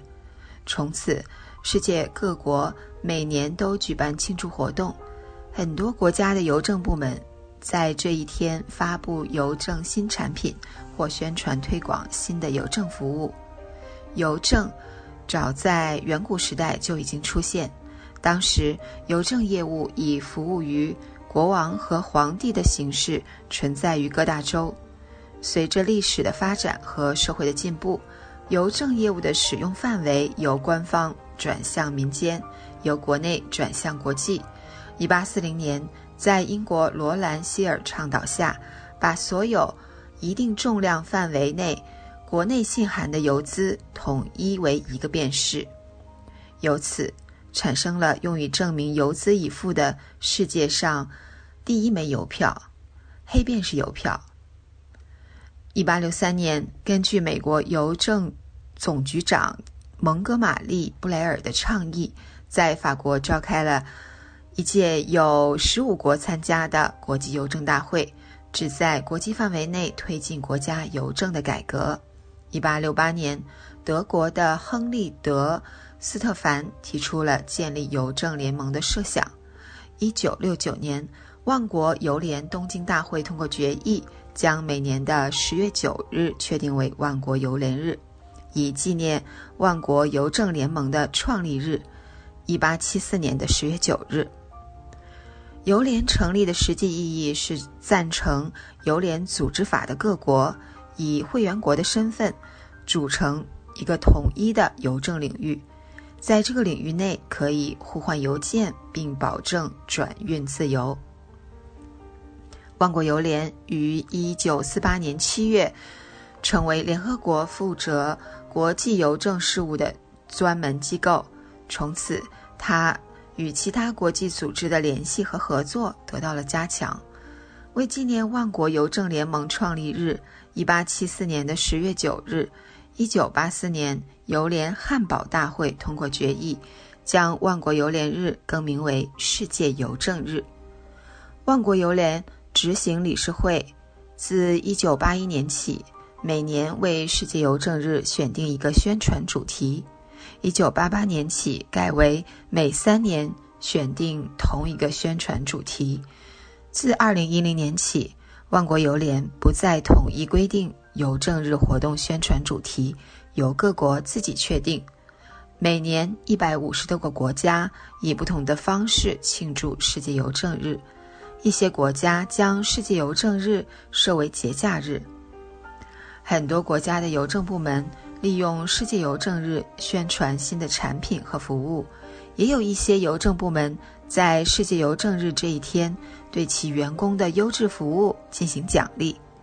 2021年主题：借力创新，走向复苏。万国邮联总干事2021年致辞中提到，当2019冠状病毒病影响到世界上所有国家及现有的供应链基础设施时，邮政仍然找到了继续为社区提供服务的方法。我们在世界邮政日之际庆祝的正是邮政的这种创新能力及其在服务社区方面的复原力。世界精神卫生日。精神障碍是一类严重威胁人类健康的疾病。精神卫生工作既包括防治各类精神疾病，也包括减少和预防各类不良心理及行为问题的发生。为了引起全社会对相关问题的关注，世界精神卫生日是由世界精神病学协会在1992年发起的，时间是每年的10月10日。世界各国每年都为精神卫生日准备丰富而周密的活动，包括宣传、拍摄促进青少年精神健康的影片，开设24小时服务的心理支持热线，播放专题片等等。COVID-19 大流行对人们的心理健康产生了重大影响，一些群体包括卫生工作者和其他一线工作者、学生、独居者以及那些先前有精神疾病的人尤其受到影响。针对精神、神经和物质使用障碍的服务受到了严重干扰。中国国家卫生健康委通知指出，2021年世界精神卫生日主题为青春之心灵，青春之少年，旨在通过多种途径的宣传教育，帮助儿童青少年掌握心理健康相关知识，提升心理调试能力，协助家长树立科学的教育理念，帮助孩子正确认识处理碰到的情绪问题，号召各级政府部门、学校、医疗卫生机构、社区、社会组织等多方力量加强合作，共同创造更有利于青少年心理健康的外部环境。那么今天我们的地球传奇就和大家聊到这里，希望这短短的10几分钟，主播小猪可以带给听众朋友一些有趣的话题和知识，能够引起大家的共鸣。马上我们就会进入深受听众朋友们喜欢的生活百科，主持人会和大家一起探索和发现隐藏在日常生活中的趣味知识和实用技巧。不要走开，精彩稍后继续。聆听我的声音，精彩您的生活，美妙无处不在。怀卡托华人之声，生活百科。怀卡托华人之声中文广播的听众朋友们，我是主持人小峰，我是主持人奥斯卡。感谢大家今晚的陪伴。现在来到了我们今天黄金时段华语播音的最后一个单元，生活百科。这是一个充满了生活小智慧的专题时间，主持人在这里和大家分享各种各样的趣味日常小窍门，让您在生活中更加得心应手。那小峰，今天我们和大家来聊聊哪方面的小常识呢？随着哈密尔顿出现新增社区确诊病例，我们这座城市随之也进入了3级警戒。新冠肺炎从去年至今年持续在全球蔓延，相关后遗症和高危人群也越来越多，而心脏病患者更首当其冲，成为备受关注的高风险群。世界心脏联盟曾经发布一个文章指出新冠肺炎疫情的蔓延为心脏健康带来新一轮的挑战，而造成这些现象的主要因素包括感染新冠病毒的心血管疾病患者发展成为症重和死亡的风险最高，无心血管病史的健康人群在感染病毒以后，心脏也有可能受到不利影响，进而导致长期的损害，以及对病毒的恐惧导致前往医院接受常规和紧急护理的心血管疾病患者急剧减少。心脏及血管专科医生提醒民众，尤其是原本有心脏健康问题或在疫情期间出现胸闷、心绞痛、呼吸困难等症状的人，千万不要因为担忧新冠疫情而避讳就医，更不要因此而害怕前往医院，否则一旦错过黄金治疗时间，心脏病发作很有可能直接夺走性命。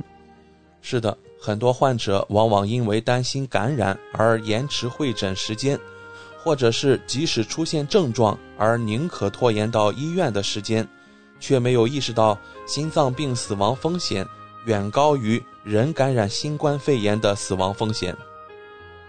曾有新闻报道，某患者出现胸痛症状，整整1个星期，却因为疫情而拖延，送到医院时还来不及做任何救治就已经死亡。如果能在症状出现的早期送院，患者是有机会可以保住性命的。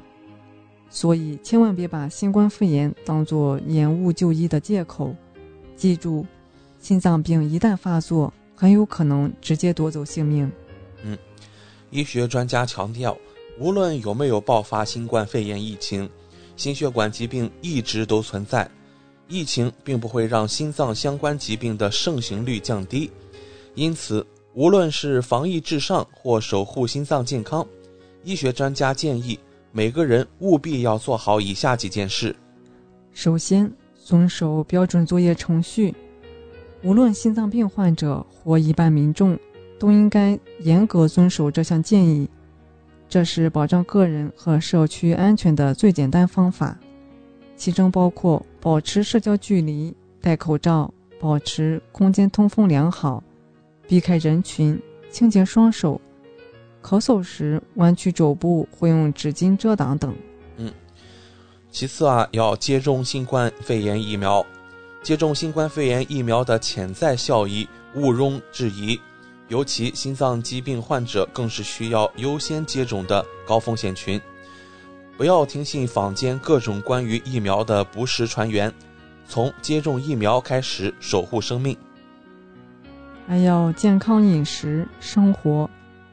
居家工作和各种伴随疫情而来的新常态，可能会导致很多忽略了饮食管理和运动锻炼，甚至也可能搞砸自己的睡眠模式。这些长久下去，最终都会影响心脏健康。疫情期间，守护心脏健康的基本原则之一，就是多元均衡健康饮食，同时也应该减少碳水化合物摄取量，必要时也可以服用一些科学证实对心脏健康有益的营养辅助品，例如鱼油、欧米伽3等。还有要遵循医嘱定期服药。那有医生就强调说心血管疾病患者需要遵照医嘱服药，才能更好地控制病情，并降低各种并发症的风险。另外，如果需要服用营养保健品，建议最好在会诊医生时携带相关产品，让主治医生过滤，确保保健品成分不会与药物相互作用。听众身边或许会有部分冠心病、高血压、心力衰竭等常见心血管疾病患者，对于接种新冠疫苗有着错误认知，比如害怕疫苗副作用而不敢接种疫苗，或认为自己不是新冠肺炎疫苗的合适人群等等。是的，那我们来看一下其实事实是截然相反的。医生强调，心脏病患者更应该尽快地接种新冠疫苗。各种心血管疾病的患者都是更容易演变成新冠肺炎重症，而且这类患者一旦感染新冠病毒，死亡率也比较高。事实上，积极接种新冠疫苗对这部分患者人群具有相当重要的临床意义，而且疫苗也是安全有效的防疫手段。至于正在使用血液稀释剂之类的抗血小板药物患者人群，接种疫苗也不会有安全方面的顾虑。那带给大家另外一个重要的讯息是，接种疫苗与心脏的相关药物并没有冲突，因此即使接种疫苗也不需要停止服用药物。所以心脏病患者千万不要道听途说，因为自行停药。若需要调整药物，应该先咨询主治医生。怀卡托华人之声两位主播在这里要给听众朋友一些小提醒。心血管疾病不只是老人病，心血管疾病涵盖的年龄层甚广，近年来更日趋年轻化。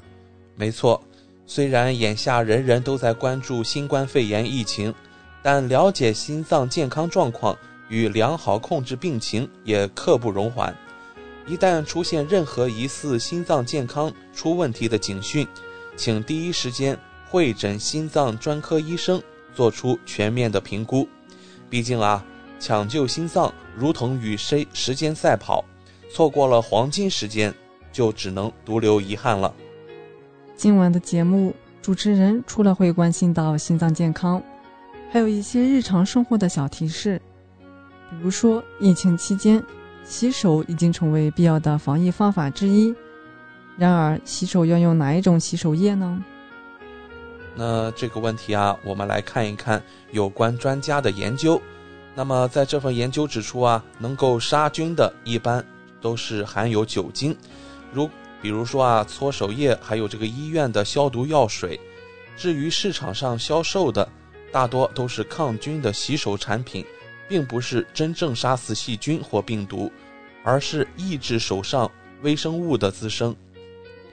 专家指出，有些洗手液的成分较复杂或含有过多化合物，可能会造成过敏，尤其是小孩面对过敏的几率更高。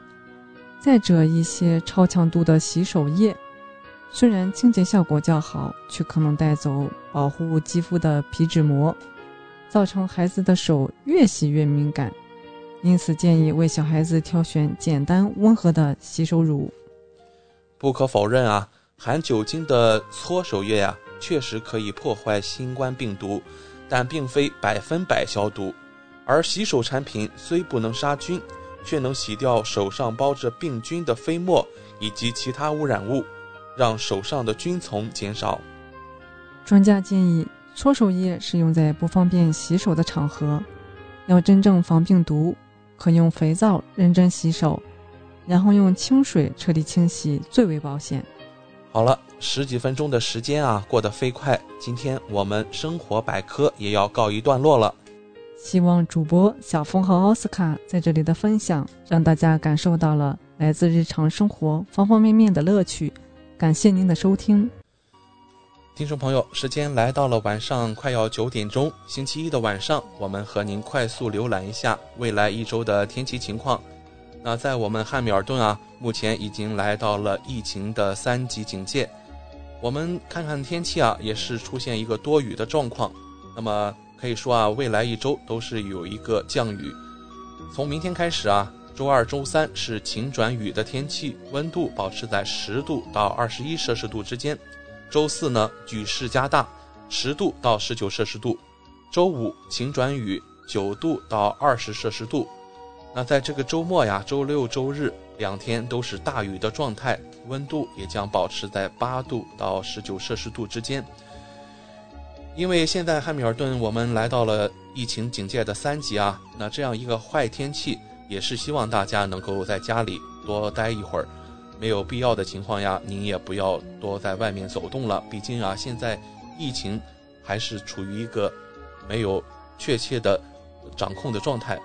另外主持人奥斯卡在这里呼吁大家尽快的去接种，如果说您有任何不适的情况也请尽快的去做相关的检测。好了，今晚我们黄金时段的播音就到这里了。那通过我们中新华媒公众服务号收听的听众朋友，您可以继续收听我们带给您的24小时精彩的华语广播电台节目。今晚的主播奥斯卡，还有我的搭档小峰、轩轩、小竹，在这里祝各位听众晚安。我们下一个黄金时段在空中电波与您再次相见。怀卡托华人之声，音质天成，悦动人生，伴我隨行。懷卡托華人之聲，音質天成，樂動人生，伴我隨行。You are listening to Waikato Chinese Voices. Follow our radio, share the world. 您正在收听的是 FM 89.0怀卡托华人之声广播电台节目，我们在新西兰为您播音。For more episodes, use the accessmedia.nz app for iOS and Android devices, or subscribe to this podcast via Spotify, iHeartRadio, or Apple Podcasts. This Free FM podcast was brought to you with support from New Zealand On Air.